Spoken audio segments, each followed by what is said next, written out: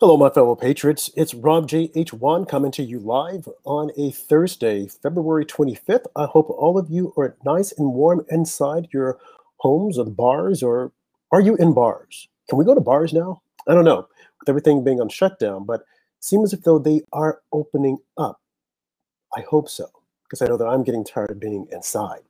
That being said, tonight's show promised to be a lot of fun, laughs, good times. So join us, share the feed with your friends, and tell them to share with their friends. We're going to have a lot of fun. And I want to kick the show off with something that was just called to my attention. One of my favorite characters as a kid. Here we go. Mr. Potato Head.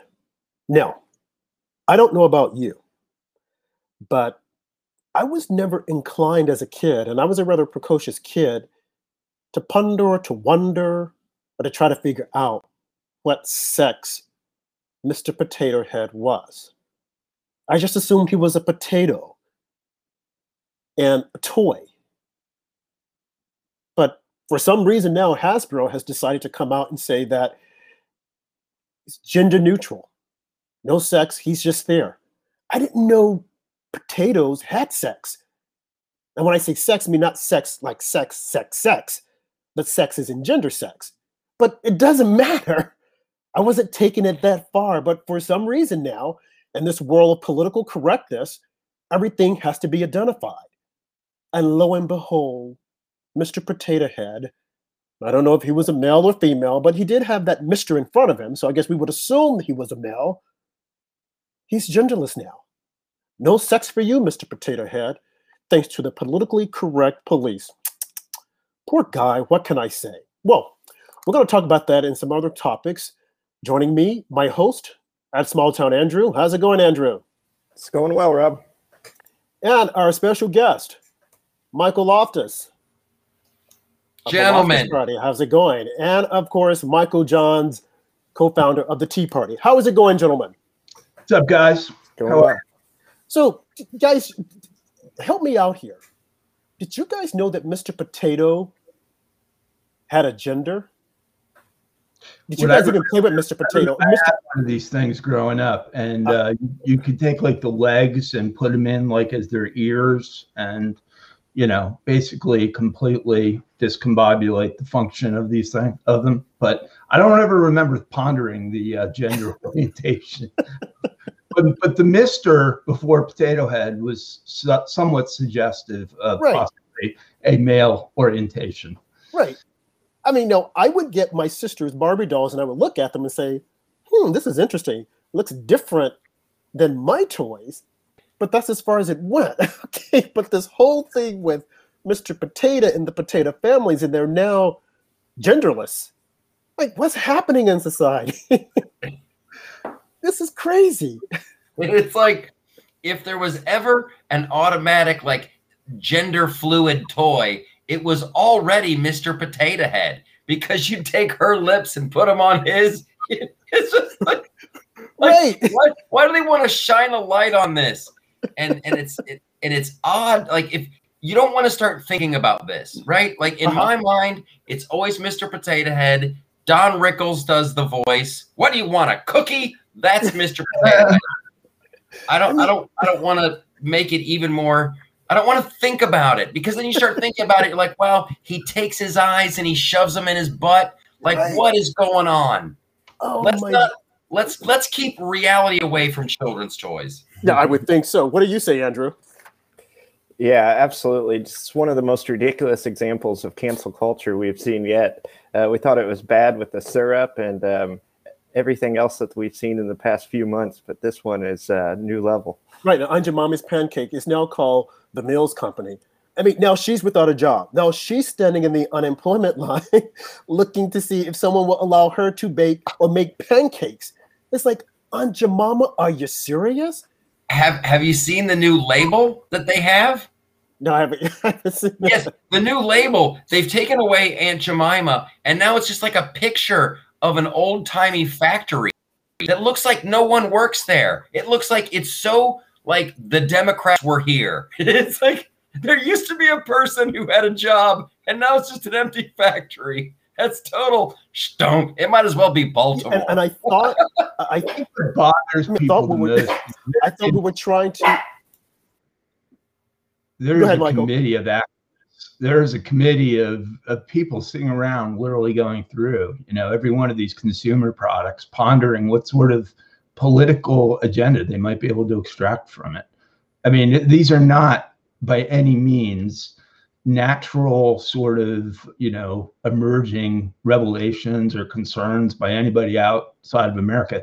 And I just want to remind, I mean, if in case it's all bringing you down, because it is all negative, and I think it's bad messaging, negative for society. And in some ways, this culture politics upstream from culture, I believe that. But let's not forget, this was the undoing of this party the last time. Once they started forgetting about working men and women and wages and job creation and the fundamental issues, the bread and butter issues that were confronting this country, and started talking about all of these sort of extraneous things that were driven by the far left and had no real immediate consequence for even forget a vast majority of Americans, for a small number of Americans, it proved the political undoing of the entire party, and the people see through it. I've never seen a president in our lifetime who I think literally, I tweeted this the other day, has a downside that could be lower than anyone we've seen in modern political times. I mean, I don't think Biden's stable numbers are much above 30-35%, and if when trouble hits, I think this guy will fall low. And does he even know that he's president? I mean, they're now talking about from him, which is, let me just tell you, having worked, in the White House, everything, there's no accidents. Everything's by design. Everything has been run by people from 15, 20 different perspectives, particularly from the standpoint of how people are going to be impressed or, impacted by it. And the fact that we're not seeing much from him, and we're never seeing him speak extreme, kind of off the top of his head or, ad-libbing anything, like Trump did almost daily on the South Lawn and elsewhere, is suggestive of the fact that he's not trusted by this inner circle to do much of anything. The question really is who's running the place, because I don't think it is Biden, and I don't think it's Harris either. I'm pretty confident it's not the most obvious chief of staff, et cetera. So, I mean, this is kind of an intriguing castle question, of intrigue, of who you remember that big Time magazine covered the brains of George Bush with Karl Rove on the cover, which I thought, yeah, it was kind of very derogatory to Bush 43, but I think the question is, who are the brains of Biden? Because somebody's driving this agenda, and they're coming up with some pretty wacky ideas pretty quickly. Yeah, real quickly. It's like almost like who's on first. They don't want him to have the nuclear code because they're afraid that he might, all at once in a dream, and oh my God, we've got to use a nuclear code. We've got to blow up Iran. We've got to blow up Iraq. This guy's definitely not a person that we want with the nuclear codes. But that all being said, one of the questions that I have for you, Michael Loftus, just from watching your show, why can't we have fun anymore? Why is everyone so afraid to make fun of the left? Now, they'll make fun of the right all day long. Look at Saturday Night Live. But why are people so afraid? It's just to have a joke, to joke about anything. What's happened to our humor? Well, you got a lot of performers who are afraid because they don't know how to deal with the situation, when the solution is to just keep going, just go right through them. Do not alter your sensibilities at all. Do not give them an inch. Do not give them it's the cancel culture. They're like dogs, and if you show a little bit of fear, that's when they come in and they start biting. But like, I haven't changed. I just did a 1-hour special for Fox Nation, and it's doing gangbusters for them. I'm just going to keep swatting away. Bill Burr's still doing great. He's not a very PC guy. I'm trying to think of who else is out there doing well. Anthony Cumia. Yeah, he's doing well, and but there's no secret sauce to it. You just have to have a pair and just man up and do not change. And it's crazy. It's crazy. They are just like dogs. It's like this: the second you start apologizing for something, they come at you, and then you're gone. Never apologize.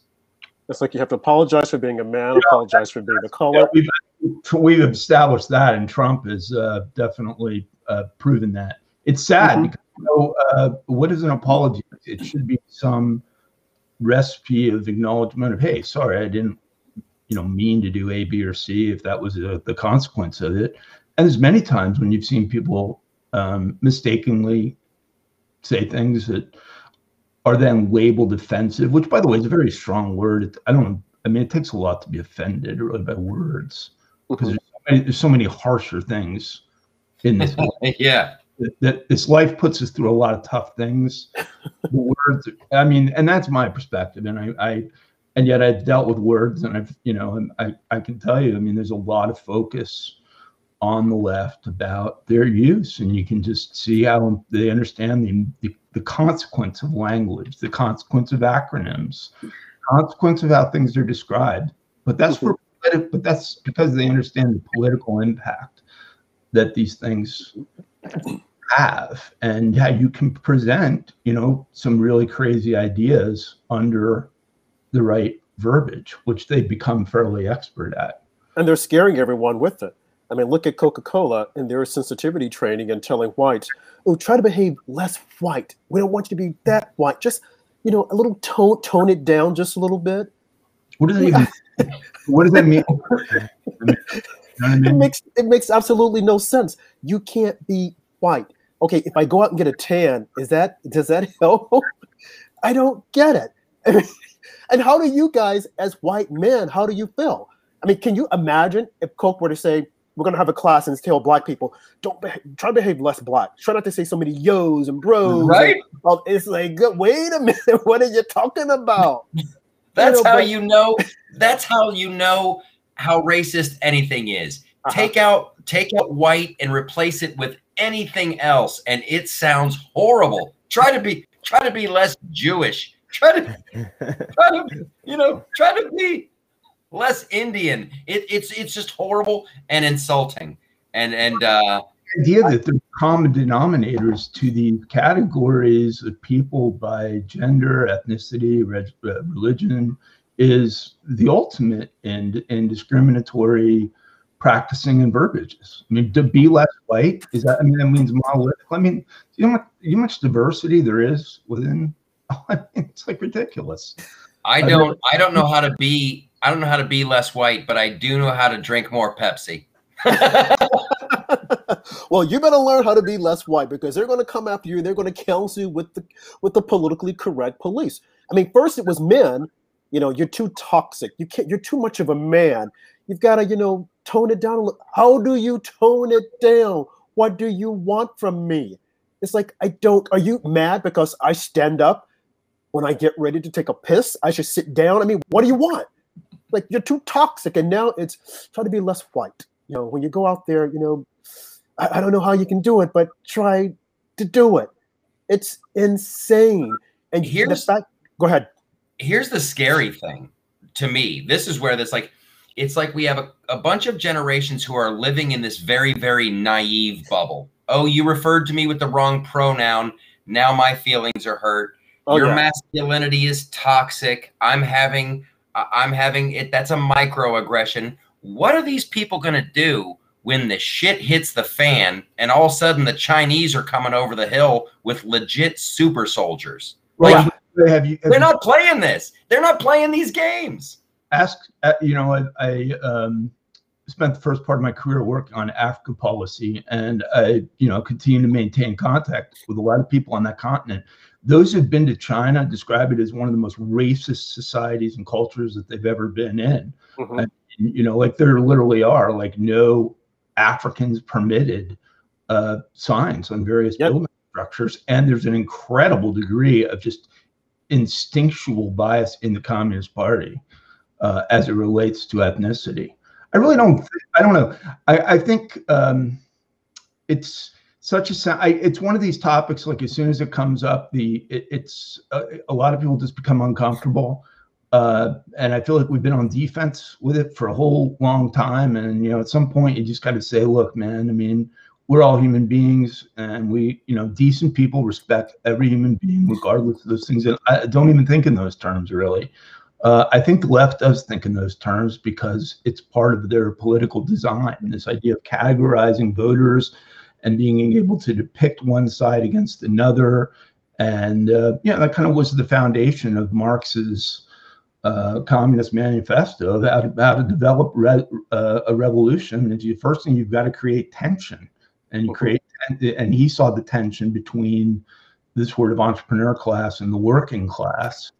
And I think over the decades, that whole design has evolved to the point where this has become a centerpiece of their approach. Now, the question becomes for us, do we counter as we have? I mean, the Republican National Committee has an African-American outreach sort of department, or a Hispanic American outreach department, Jewish American outreach, women's groups. Do we, I mean, is it not true that the fundamental positions affecting this country are essentially the same? We want to see growth, prosperity, security, safety, America held in respect around the world. I mean, are these not common unifying themes that ultimately transcend all of this? Or are we in a point where, in fact, by the way, when I talk to my to Hispanic friends of mine, this idea that there's some unifying theme behind a Hispanic community is deemed absurd to them. Cuban Americans don't feel any real natural affinity to say Puerto Ricans than they would to Caucasians or Venezuelans. I mean, this idea that they're sort of monolithically categorized is deemed absurd.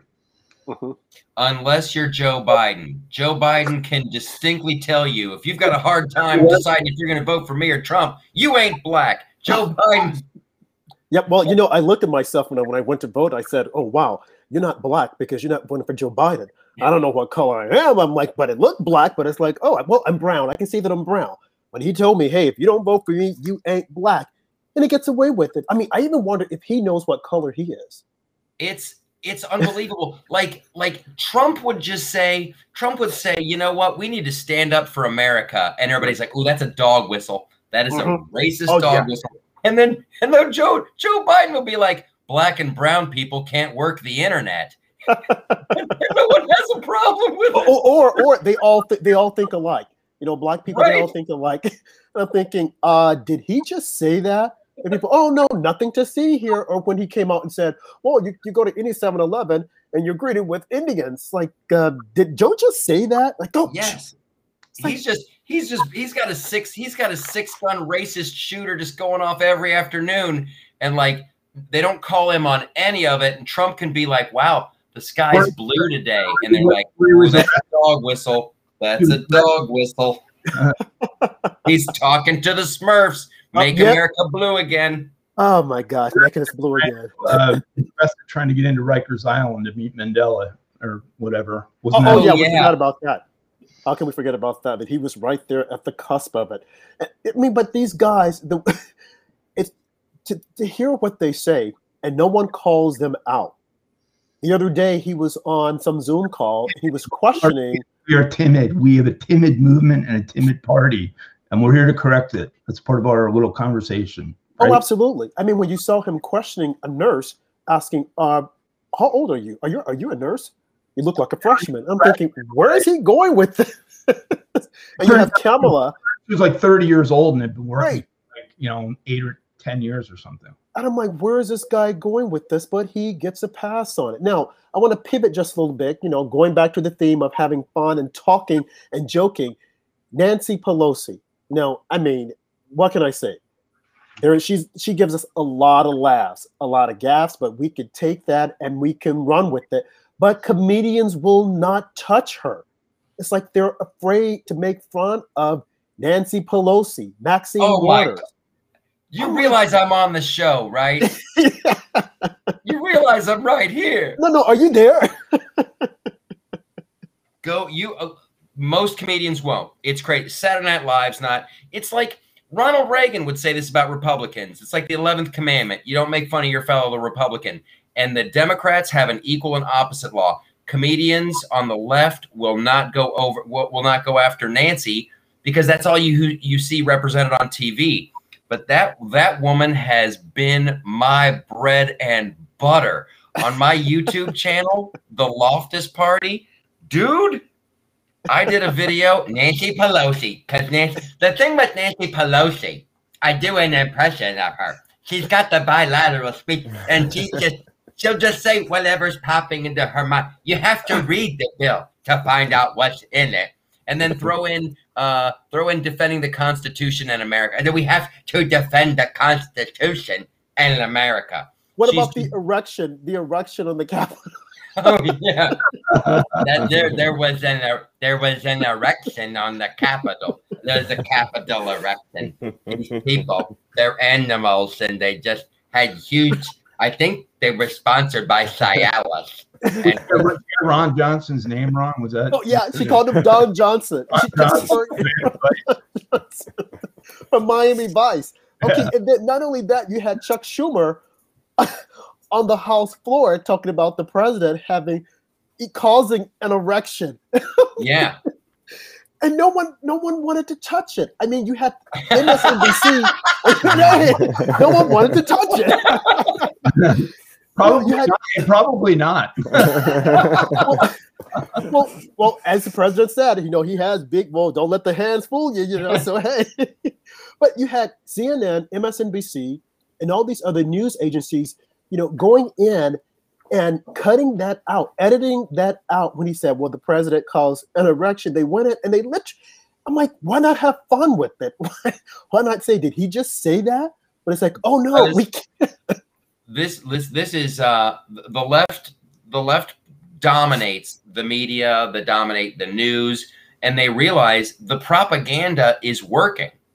Between the propaganda of the natural culture, and they set the tone, and what's going on in the schools, that I think this little warfare that they started back in the 70s and 80s, it's paying off in huge dividends.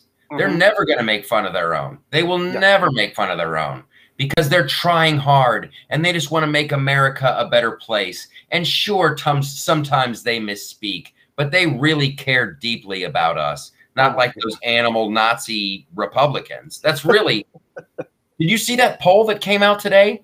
The number one issue for Democrats, it's not the economy, it's not COVID. The number one issue, their biggest concern is Trump voters and Republicans.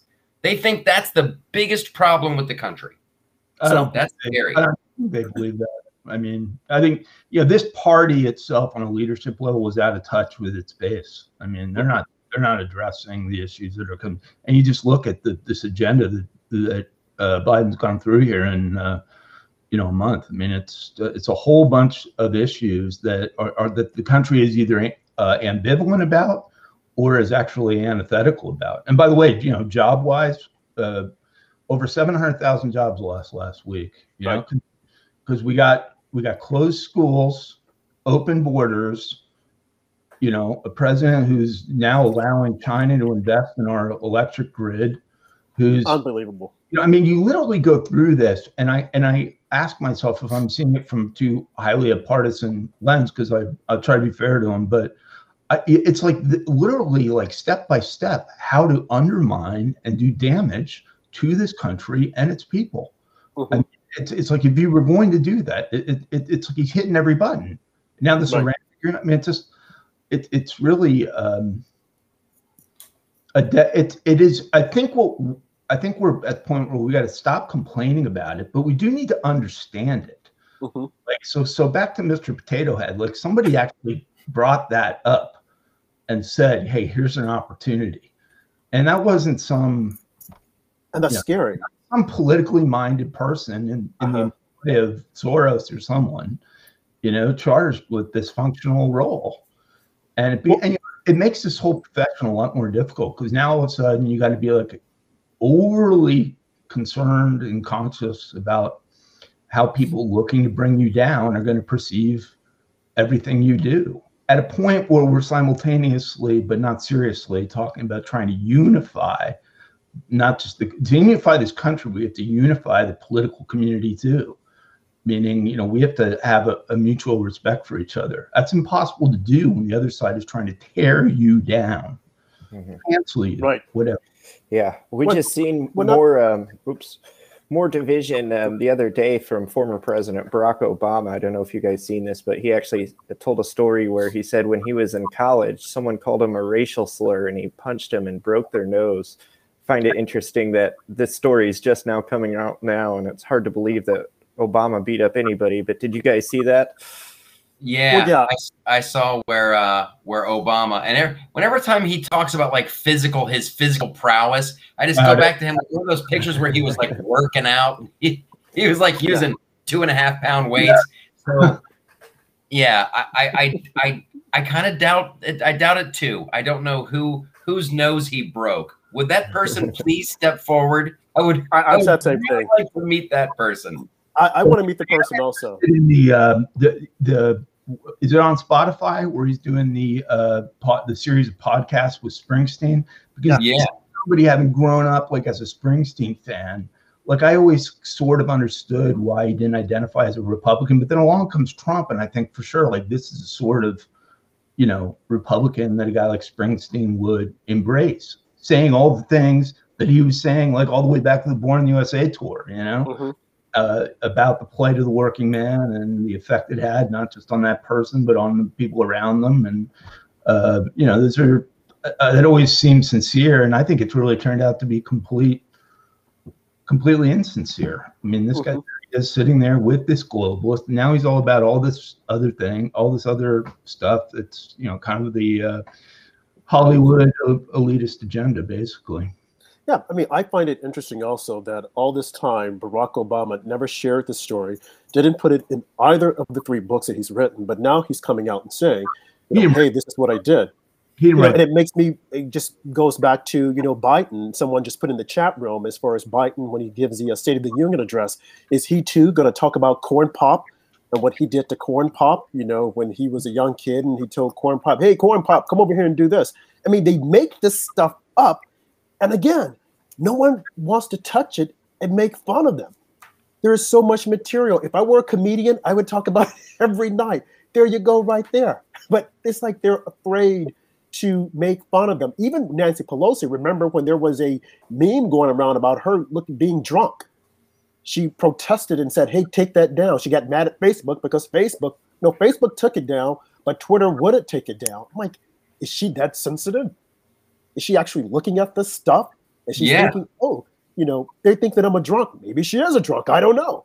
Well, she's the daughter of a mob boss. So it's like, she's like Joe Pesci in a wig. Like, am I funny? Do I amuse you? Am I like a clown to you? It's unbelievable. Yes, Spider.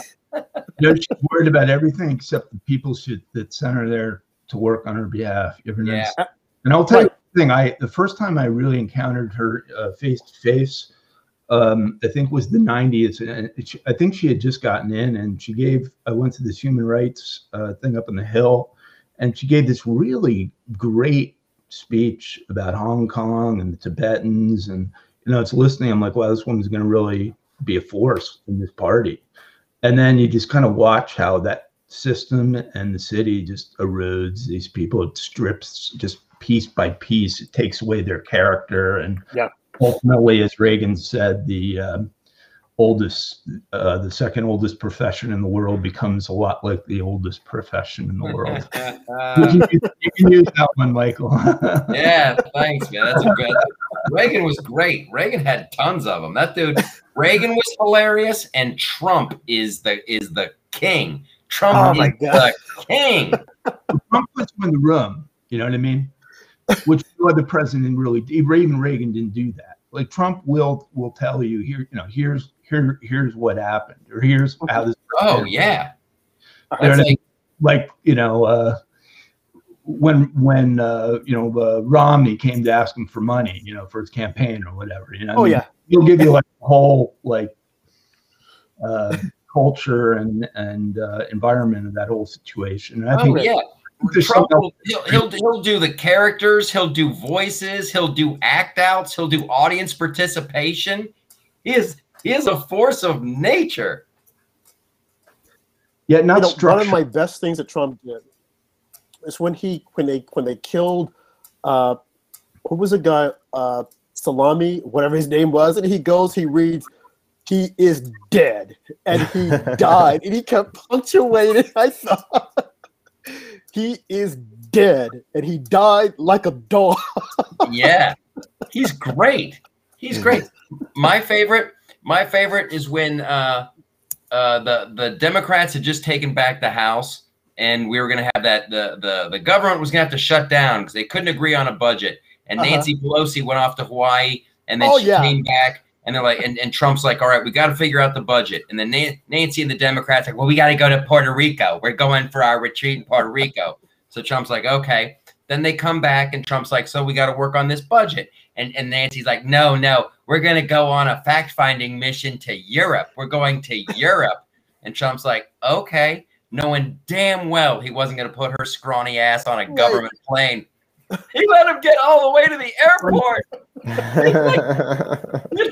That was a classic. That is the funniest stuff ever. His assistant was like, should we tell him? He's like, no. Let them pack their bags. Let them get on the bus. Should we tell them now? No, let them see the plane. That was hilarious. And what about when he sent the letter to the String Actors Guild and saying, "Oh, so you want me to leave? So what?" Closing line. It was like, "Thanks, you've done nothing for me." Yes. So what? And him going back and forth with Rocket Man when he just started calling Kim Jong-un Rocket Man, and then Rocket Man was like, I got a nuclear button. I got a button on my desk. And Trump's like, I got a button too. Mine's bigger, and it works. He's like, Trump's a huge Elton John fan. And when that happened, I was like, look, he's really coming up with this stuff. Nobody's doing it. Oh, yeah. I mean, like, Rocket Man's probably one of his favorite Elton John songs. Yeah. It was hilarious to see him come up with this stuff, and he just puts it out there. I got one that's even bigger, little Rocket Man, and he's going to do this. Well, I don't think he wants to do that because we will show him something and he never would. And I look, I'm like, wow, this guy, the human element of it. I mean, and people hated it. They hated that he spoke the truth, but they were always trying to ridicule him nonstop. Whereas on the left, don't touch them, no matter how many times they make mistakes, how many times Hillary Clinton trips and falls. Biden is slurring of his words. He's coming out saying, "Oh, this is my wife. This is my sister." It's like, no, it's the other way around. No one says anything. It's like, nothing to see here, folks. Yeah, he said it, but nothing to see here. He goes on Anderson Cooper at Town Hall. How does it feel being in the White House?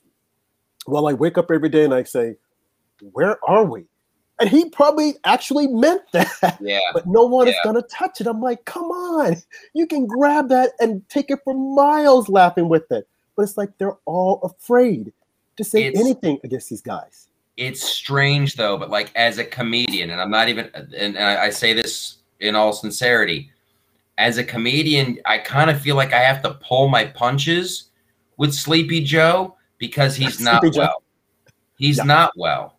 It's like if it was your grandfather and he was acting like that, you'd be worried. And the only thing I can tell you is go back and look at what comedians were saying in the late '80s about Reagan, because they gave no quarter to Reagan on what was probably a very similar beginning. That's very true. That's a great point.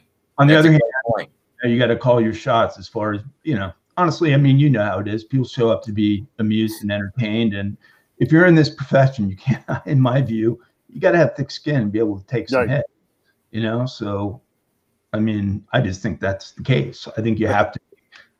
If you're offended by someone else's words about you, especially if you don't perceive them to be accurate, then it's the wrong field, because the challenges are going to be a lot tougher and particularly at that level. You know, I mean, if you go back on North Korea and you think about what that meeting, if you recall, that Obama had with Trump in the Oval Office, it was like roughly a 90-minute meeting. It was supposed to be 30.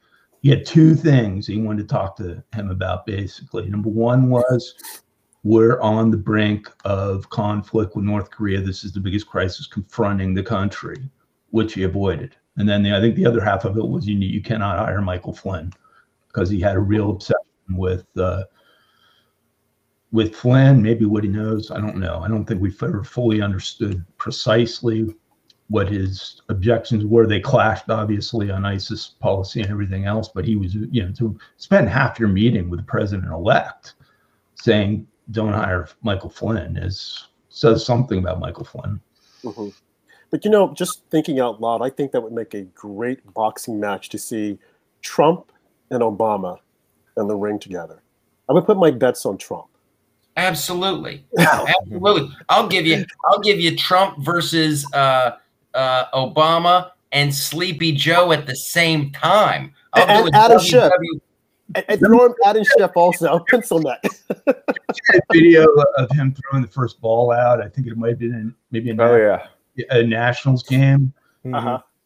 And there's another one where he talked his whole life about what a White Sox fan he was. He's like, I'm all about the South Side and all this stuff. And he's in the White House broadcast booth, and they're saying, "So, big White Sox fan, Mr. President, who are your favorite players this year?" And he's sitting there stumbling. He couldn't name one White Sox. It's literally hysterical. I had to put it in the chat for those who haven't seen it. And you realize this guy's like, there's no authenticity here, man. This dude's all, it's all contrived. Right, he's packaged. His books, he didn't write those books. And I'll tell you one thing: a lot of the presentation of the first 35 years of his life is misrepresented, or polished in certain ways. Yeah, and no one they all are. Relationship. I mean, lots of theories, and ultimately, I guess maybe it's not really much of our business, but it is our business if you got to misrepresent it.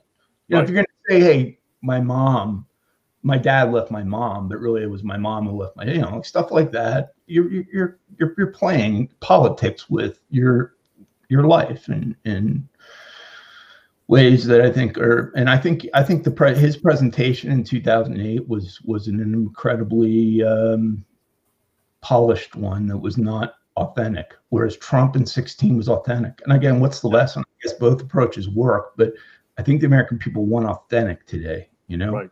And we need to demand authentic, because it is give people what you want. If we're out here leadership wise and in influencing the political culture in this country, and we say, look, man, well, you got to keep it real. We want, no cliches, no escaping answering questions, no dodging tough questions, no escaping interviews, no misrepresenting yourself. We want to know you, and we'll respect you when you do that. That is what we'll get. And if we don't do that, if we sit around and we're, passive about it, we let them polish this presentation and tell us one thing and do another, we're going to get more and more of that. And so who does this whole thing come back on? Continue to say it comes back on the grassroots, it comes back on the people. What kind of country do you want? And what are you prepared to put up with? Because they will not stop until you make them stop. Right. And that's what we have here now. I mean, just the other day, you have them putting together a commission on talking about deplatforming Fox News, Newsmax, and One American News. And they were serious about it. And I was watching this thinking, wait a minute. They actually want to shut down opposing views for their views. It's like there is some beauty contest. It's like, well, we're the winner. We look the best. So we should be allowed to go out and tell people what's right and wrong and not the other side. I'm like, this is America. And we're sitting up talking about this. Getting to private companies what networks they do and don't carry is frightening enough. And writing letters to them, telling them that you should deplatform AT&T and Comcast. I'm like, is this actually happening before our very eyes? And no one is saying anything about it. It's just, oh yeah, they had a meeting. Like, this is damn scary and is dangerous, because before long it starts there and then it starts to spread. That's happening, though. I mean, they are going to exert pressure to try to get those three networks off of the Comcast, off of Verizon, off of AT&T, off of these major platforms. And these companies are given tons of money, and they got a whole broad range of policy issues before the federal government. These Democrat politicians are acutely aware that whether or not they carry these three networks is probably not their foremost corporate agenda item before the government. They've got other big ones, including contracting with the government. Yeah. And there's all these conflicts, and there's all this behind the scenes story. And ultimately, these are First Amendment issues. And I would contend they're 10th Amendment issues. You know, what is the role of the federal government? Remember that proposed legislation about a decade ago, the Enumerated Powers Act, it was called. I'm a real big fan of this. It would mean every piece of federal legislation starts out with a summary of what in the Constitution of the United States of America affords the Congress to take this action at all, right? Because when you think about all the things that they do, so many things are not an enumerated power in the Constitution. They're not something that is delegated to the federal government. They're either a state or local government issue, or they may not be a government issue at all. Mm-hmm. And this is, I think, one of the slippery slopes that we've been down our whole lifetime now. And it's gotten to the point where there's literally no topic that wouldn't warrant a congressional hearing or legislation of some sort. I mean, and we don't even question the power afforded Congress to take these steps. So I tell you what, I think discussions like this, that ship has sailed. That ship has sailed.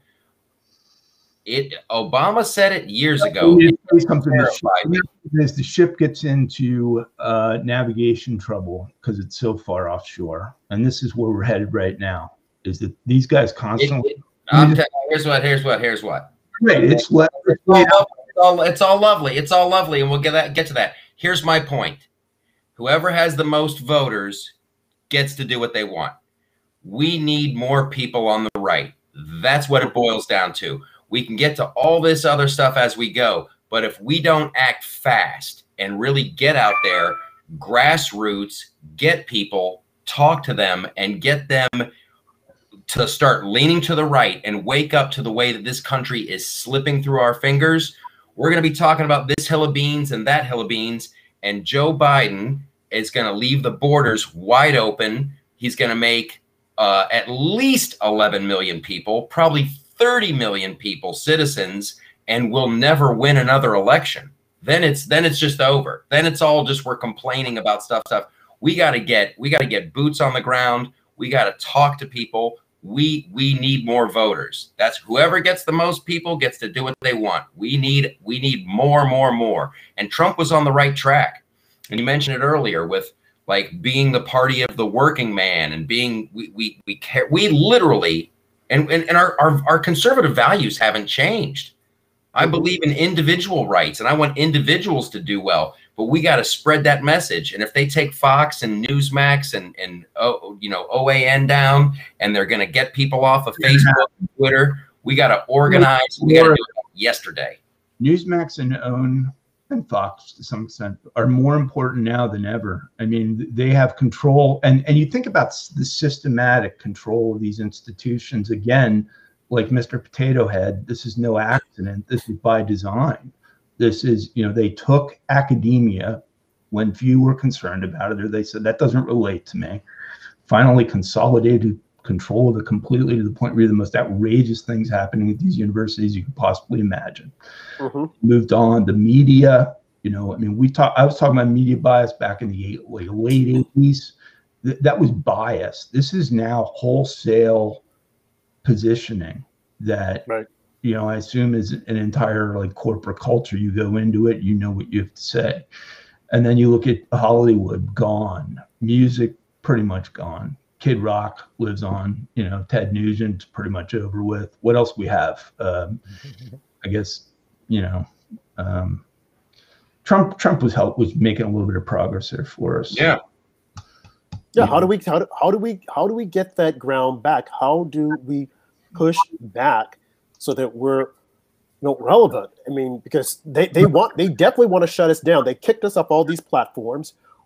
They could shut us down on Facebook. They could shut us down completely from look at what happened to Parler. Yeah. I mean, if they wanted to, they could just say, this is it, and it's over. And clearly, there's no one on the left that's going to say anything about it. They could care less. They want our voices to be silent. But it's like we're living in a precarious world right now. We raised this before, but just to reiterate the question, guys, it's like, who on our side was accountable for making sure that we did not have technical platform bias to the point where an entire social media network, which, by the way, isn't even producing content, they're hosting content, is taken down? Over what? We fell asleep. We fell asleep when all this was happening. We fell asleep. But okay, we're now a month out from this election, all right? We have problems with that. We have all these institutions that have fallen under the control, and we're still going to battle every day with the same people, the same institutions, the same approach. I described it today in an email to a colleague as individuals who are basically documenting the decline of American civilization and the American nation state. And we look at these people as leaders because they're going around giving speeches on campus about that. They're writing books about that. The books are selling. They're getting paid a lot to give the lectures. They're getting paid a lot to host TV shows on these topics. But ultimately, if your messaging every day is simply that of documenting the decline, and that decline is happening on your watch, you're no leader. And of course, these people are no leaders. They don't consider themselves leaders. They are individual entrepreneurs filling a certain role in the American culture. And we need to wake up to that fact. The leadership was really, who was out on the grassroots block by block in this 2020 campaign, making sure that the stuff that did happen didn't happen, that would have allowed our great 45th president to have had 4 more years. Mm-hmm. Yeah, just to pivot, just a little. National Committee, as we've talked about. Yeah. Michael, you ever hear from these guys? They tell us they reached, and I say reached, they mean they knocked on your door or they called personally, 150 million registered voters. And I say, no way. And every year this number grows. Every year I ask around. I don't think there's a whole lot of people more politically connected with voters in this country, and particularly Republican voters in this country. And I don't hear anyone who hears from these guys except when they ask for money. Yeah, I really don't either. I've never had anybody knock on my door. I've never had anybody talk to me, coming off of an airplane, or every time you go into a grocery store and there's somebody with a petition there, they smell like patchouli and they want to raise my taxes. Andrew, you were about to say? We're playing in comedy clubs now. I mean, what are people responding to? I'll let you know. But Andrew, what'd you have, buddy? Michael, you can answer first, and I'll circle back to Jen Psaki style the question what I had. Circle back to it, yeah. Yeah. Circle back. What's the comedy clubs like, Michael? When you go and have your brand of conservative comedy, do you get some pushback, or is it generally everyone's pretty nice? Here's what I do now. I'm working on a show right now, so it requires I'm on the East Coast, but I'm also home base is really Los Angeles. But when I'm doing stand up on the East Coast, I just let it rip. Because East Coast people, New York people are tough, and you're just like, here's what I love about Trump. What I do on the left coast when I'm working in LA, I always just start off with, oh, life is weird. That's weird. They start liking me. They're laughing at my little jokes and stuff. And then you start getting into the common sense. Tell you what, this is crazy. And then they're all laughing. And then you tell them, and that's why I love Trump. And you can just see them have little strokes because they're like, we don't know what to do. We liked him. We thought. Surprise attack. Yes. Yeah. You get them all buttered up. You got to put a lot of cheeseburger around the medicine, a lot of cheeseburger around the pill before you start throwing it to the puppy. What I was going to ask is, Michael and Rob, you guys are both New York guys, and Michael Johns is a Northeast guy himself. What do you guys make of this going on with Andrew Cuomo right now? The nursing home scandal, and now he's getting these sexual assault allegations. It's not looking good for him just after receiving his Emmy last year. Complete turn in direction for 2021 so far for this guy. And yet he wrote a book. Right. Management of this incredibly. Well, I kind of thought, just listening to what the accuser was saying, what he allegedly had done, and what I thought was interesting from hearing all this is that the strip poker, that he wanted to play. And I'm thinking, well, maybe he wanted to display the nipple ring that everyone's been talking about. Does he have one? Does he not have one? Again, material that comedians could talk about. Two of them, like, why aren't they talking about this? It's like, come on. It's like the nipple ring, strip poker. He wants her to see it. He wants her to play with it. I don't know. But that's material for these guys, and they're afraid to touch it because they say he's such a bully. He'll call them up and go, "Don't you dare talk about my nipple ring. That's between me and my significant other." Come on. You pull one, and he blames Trump. You pull the other, Right. and he blames Republicans. It's like a see and say. One of those, Donald Trump wouldn't give us help. He was the worst. But I'll defer. I'll defer if you have some comments about Cuomo. Well, I'll just say this: I think the guy is I think he's a bully. I think that it's coming full circle. It's not as if though we didn't know something was wrong with Cuomo. He goes on CNN. He's laughing with his brother. I'm single and ready to mingle. Like, you just knew that something was not quite right about the guy, but yet and still the media tried to cover it up. But again, I'm going to bring it back to, comedy. Why won't they make fun of this guy? I want Saturday Night Live to make fun of him. I want to laugh about he and his nipple ring. I want to laugh about his big nose that his brother was talking about. I mean, all this stuff, material that they could be using. Strip poker, and then looking at the Clinton cigar box. It's like, there's so much material. Use it. Make me laugh. Don't be afraid.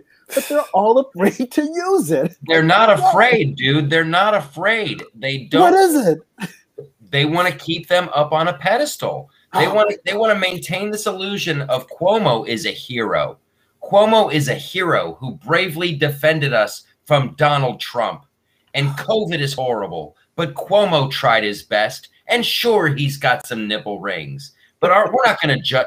They want to maintain that hero status when he was like, his policies were literally killing thousands of people. We've on the East Coast, we've known about this for months and months and months. And it's and for them to get mad at Ted Cruz, to try to gin up some fake, Ted Cruz went to Cancun. I give zero shits. Zero shits. Cuomo was actively killing people. Right. Absolutely. Michael Johns, what do you say? Well, I mean, Cuomo's in political trouble right now. I think, his appeal was one of those daytime press conferences that were resonating for some reason, even though the statistics didn't. And so on the policy basis, clearly problematic. And I think on the sexual harassment allegation, all we're asking for is that these cases be handled seriously, objectively, and by a single standard. And they're not. I mean, look at the Biden allegation that was, out there, and the woman making the allegation from the Senate had to literally go on the 60 Minutes in Australia because the 60 Minutes US wouldn't carry it. And yet you look at, if an allegation like this were being made against a Republican governor right now, there would be no other topic until there was a resignation or a complete, serious investigation. And you just get the sense that it's going to get some attention and not receive the level of seriousness that it requires. And it's problematic, and for women who do experience that, or men who experience it, since I guess that happens too, it's, you report these things in a timely fashion, as difficult as that might be, because it becomes more difficult. And that's the case here, is that I think she wrote an article for Medium, I believe. I haven't read it yet. but apparently documenting all this when she thought Cuomo was going to be appointed AG by Biden. But these issues shouldn't matter based on the aspirations or ambitions of the individual involved. They should just matter. I mean, there's, just inappropriate workplace behavior. I mean, can we just agree on that? I think that's Oh, it's horrible. It's horrible, and you've got to look into these allegations.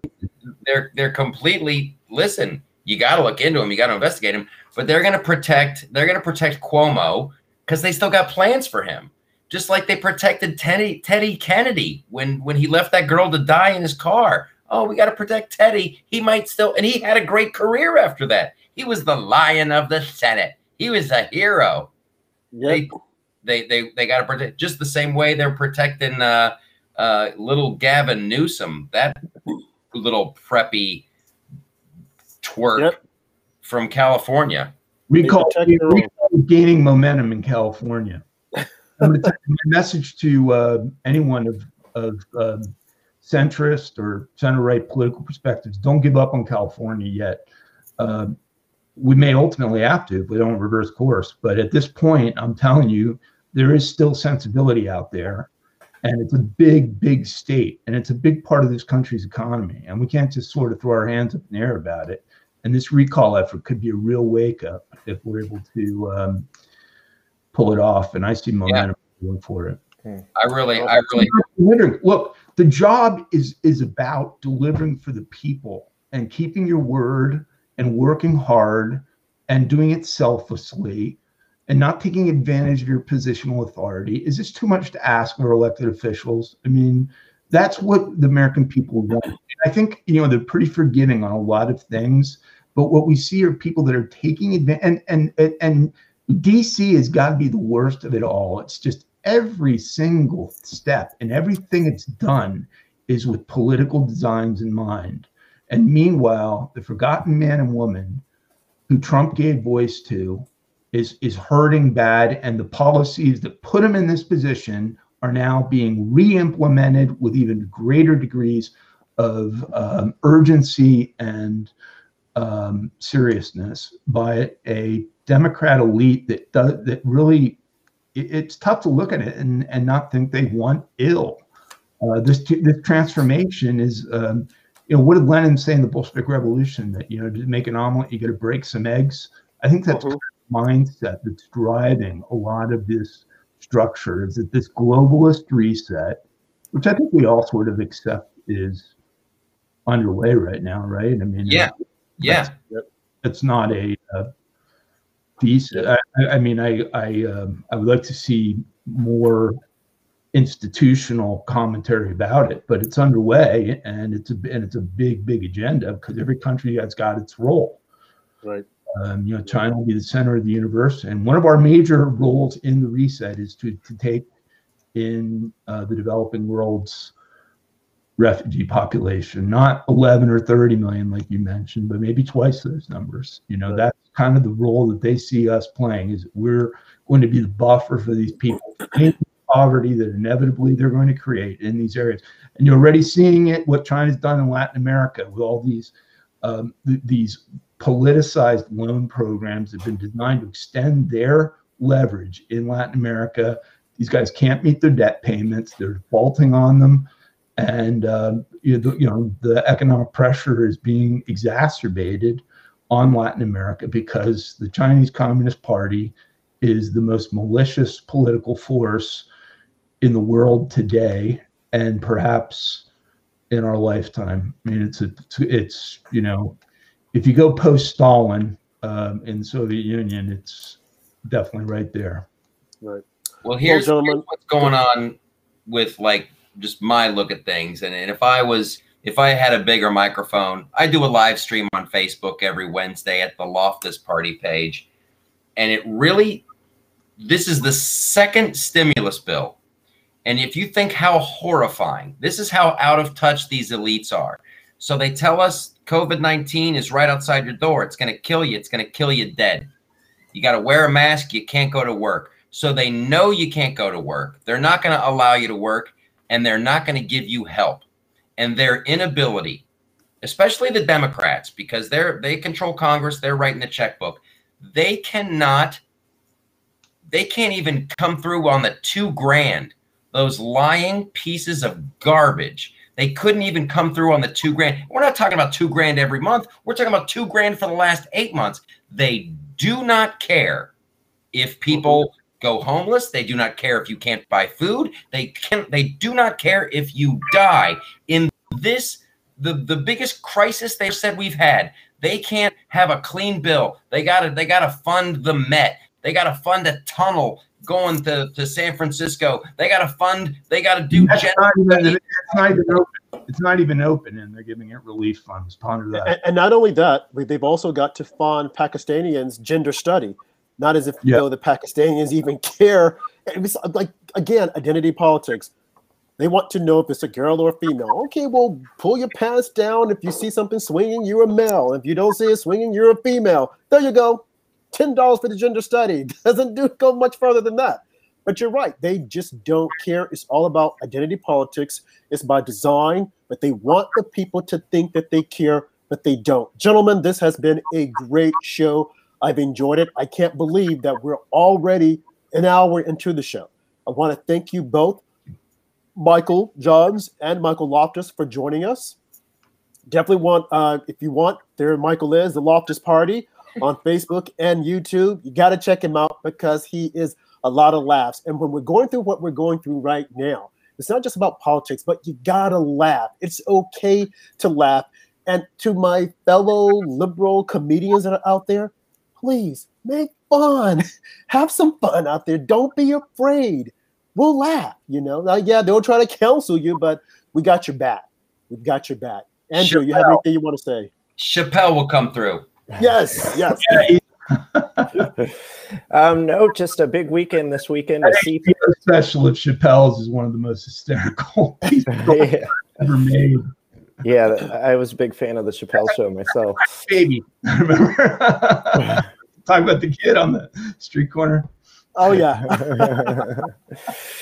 But yeah, big weekend this weekend with CPAC. President Trump is speaking on Sunday. Michael Johns, what do you think, as a former presidential speechwriter for yourself, briefly, what would you say that President Trump should hit on in this speech at CPAC? I'll be on One American News Network tomorrow. I'm going to be talking about exactly that topic. The essence of my message is going to be that Trump needs to basically reiterate that we cannot have 20th century solutions for 21st century problems, and that the challenges that the Make America Great Again agenda are tackling, particularly that China, immigration, and trade, are a centerpiece of the Republican Party that needs to be here to stay. I think he needs to walk through with some degree of detail, not exhaustively, but some degree of detail, where he stands on the election fraud and how we should be feeling and what we should be doing about it, because we shouldn't be engaged in violent attacks on the Capitol. On the other hand, I don't think we should be turning the page either. And then I think he's got to remind the American people about the fact that before the Wuhan virus hit this country, by every metric, job creation, wages, standing in the world, resolution on some trade matters, real broad range of successes. You get 3 incredibly successful years as president, 3 of the most successful years as president that we've had in our lifetimes. Remind the American people of that. And then I'm not exactly sure what his ambitions are. I think he's got to basically say, look, I'm all chips in on 2022. He's already made an endorsement today on the Iowa Republican Party, so I sense that's where it's going. Maybe he's got an outlet for this, raised a lot of money for these legal funds that haven't been used yet. I think there should be some organizational structure designed to create and resolve some of these things. And then he's got to take it to the left, and he's got to give CPAC attendees action items, because what happens is I've spoken at CPAC myself several times, and I've attended a dozen or more times. And when you walk out of there, these people are all jazzed up after 3 or 4 days of hearing from top political conservative forces and personalities in the country, but they're not exactly sure what to do with all their energy. you know, and there's all these kids, they bust them in, college students, whatnot, and they walk out. This needs, you know, there needs to be a here's what we want you to go do message attached to what he says. I'm really ecstatic that he's speaking. I'm ecstatic that CPAC has invited him, because if you remember 2016, and I clearly do, there was tension there, and they were threatening to walk out. Remember, this was after the Access Hollywood thing, and he ultimately didn't speak, and that was an important opportunity for him to resolve some of the conservative concerns. So I'm really looking forward to it, and I think it's important, and I think this agenda is here to stay. I think Trump's going to be a force. Not sure about 2024, but I'm hopeful that, you know, he'll return. And I think what he has to say is going to be taken really seriously. I hope he's putting a lot of thought into this, you know, because people are going to be glued, and they're going to act on what he has to say. And if he says things matter, they're going to consider them to be important. If they aren't mentioned, they may not be acted upon. That's my sense. Michael Loftus. I wish I was going. I wish I was going to CPAC, and I just come back to. They would love you at CPAC. We need more people. People need to support creators on the right. There's people out there. There's a lot of conservatives in the hip hop movement. Play their singles. Support. There's a song called "Circle Back." Yeah. Yep. No, I agree. We've got to support each other. We've definitely got to support each other. There are a lot of people that are out there in the hip hop community that are doing it, but if we don't support each other, we don't stay together to make this movement grow. And I think that was one of the things, Michael Loftus, you were saying on your show last night about supporting each other. And I think that was a powerful message, because we definitely got to do that. Yeah. You know, if there's conservative content creators, sure, like me, like you, on YouTube, subscribe to their channel, watch their stuff, share their stuff. We have to be on multiple platforms, but we got to be going. I found it very interesting they didn't want people going to bars and restaurants during COVID, even though they weren't like super spreader things, because that's where the revolution started, man. That's where, when those guys were, the founding fathers were getting together, they were going to pubs, they were going to taverns, and they were exchanging ideas. The country's jacked up. We're on the wrong path, big time. And the establishment GOP is asleep at the switch. And the Democrats are just adding more voters by the boatload. And they're coming by the border even as we speak. So we need to circle the wagons and wake people up to, Joe Biden's not building any factories. No. You can't get in line to work at a solar panel factory. There aren't any. He's lying. He's not going to do shit for anybody.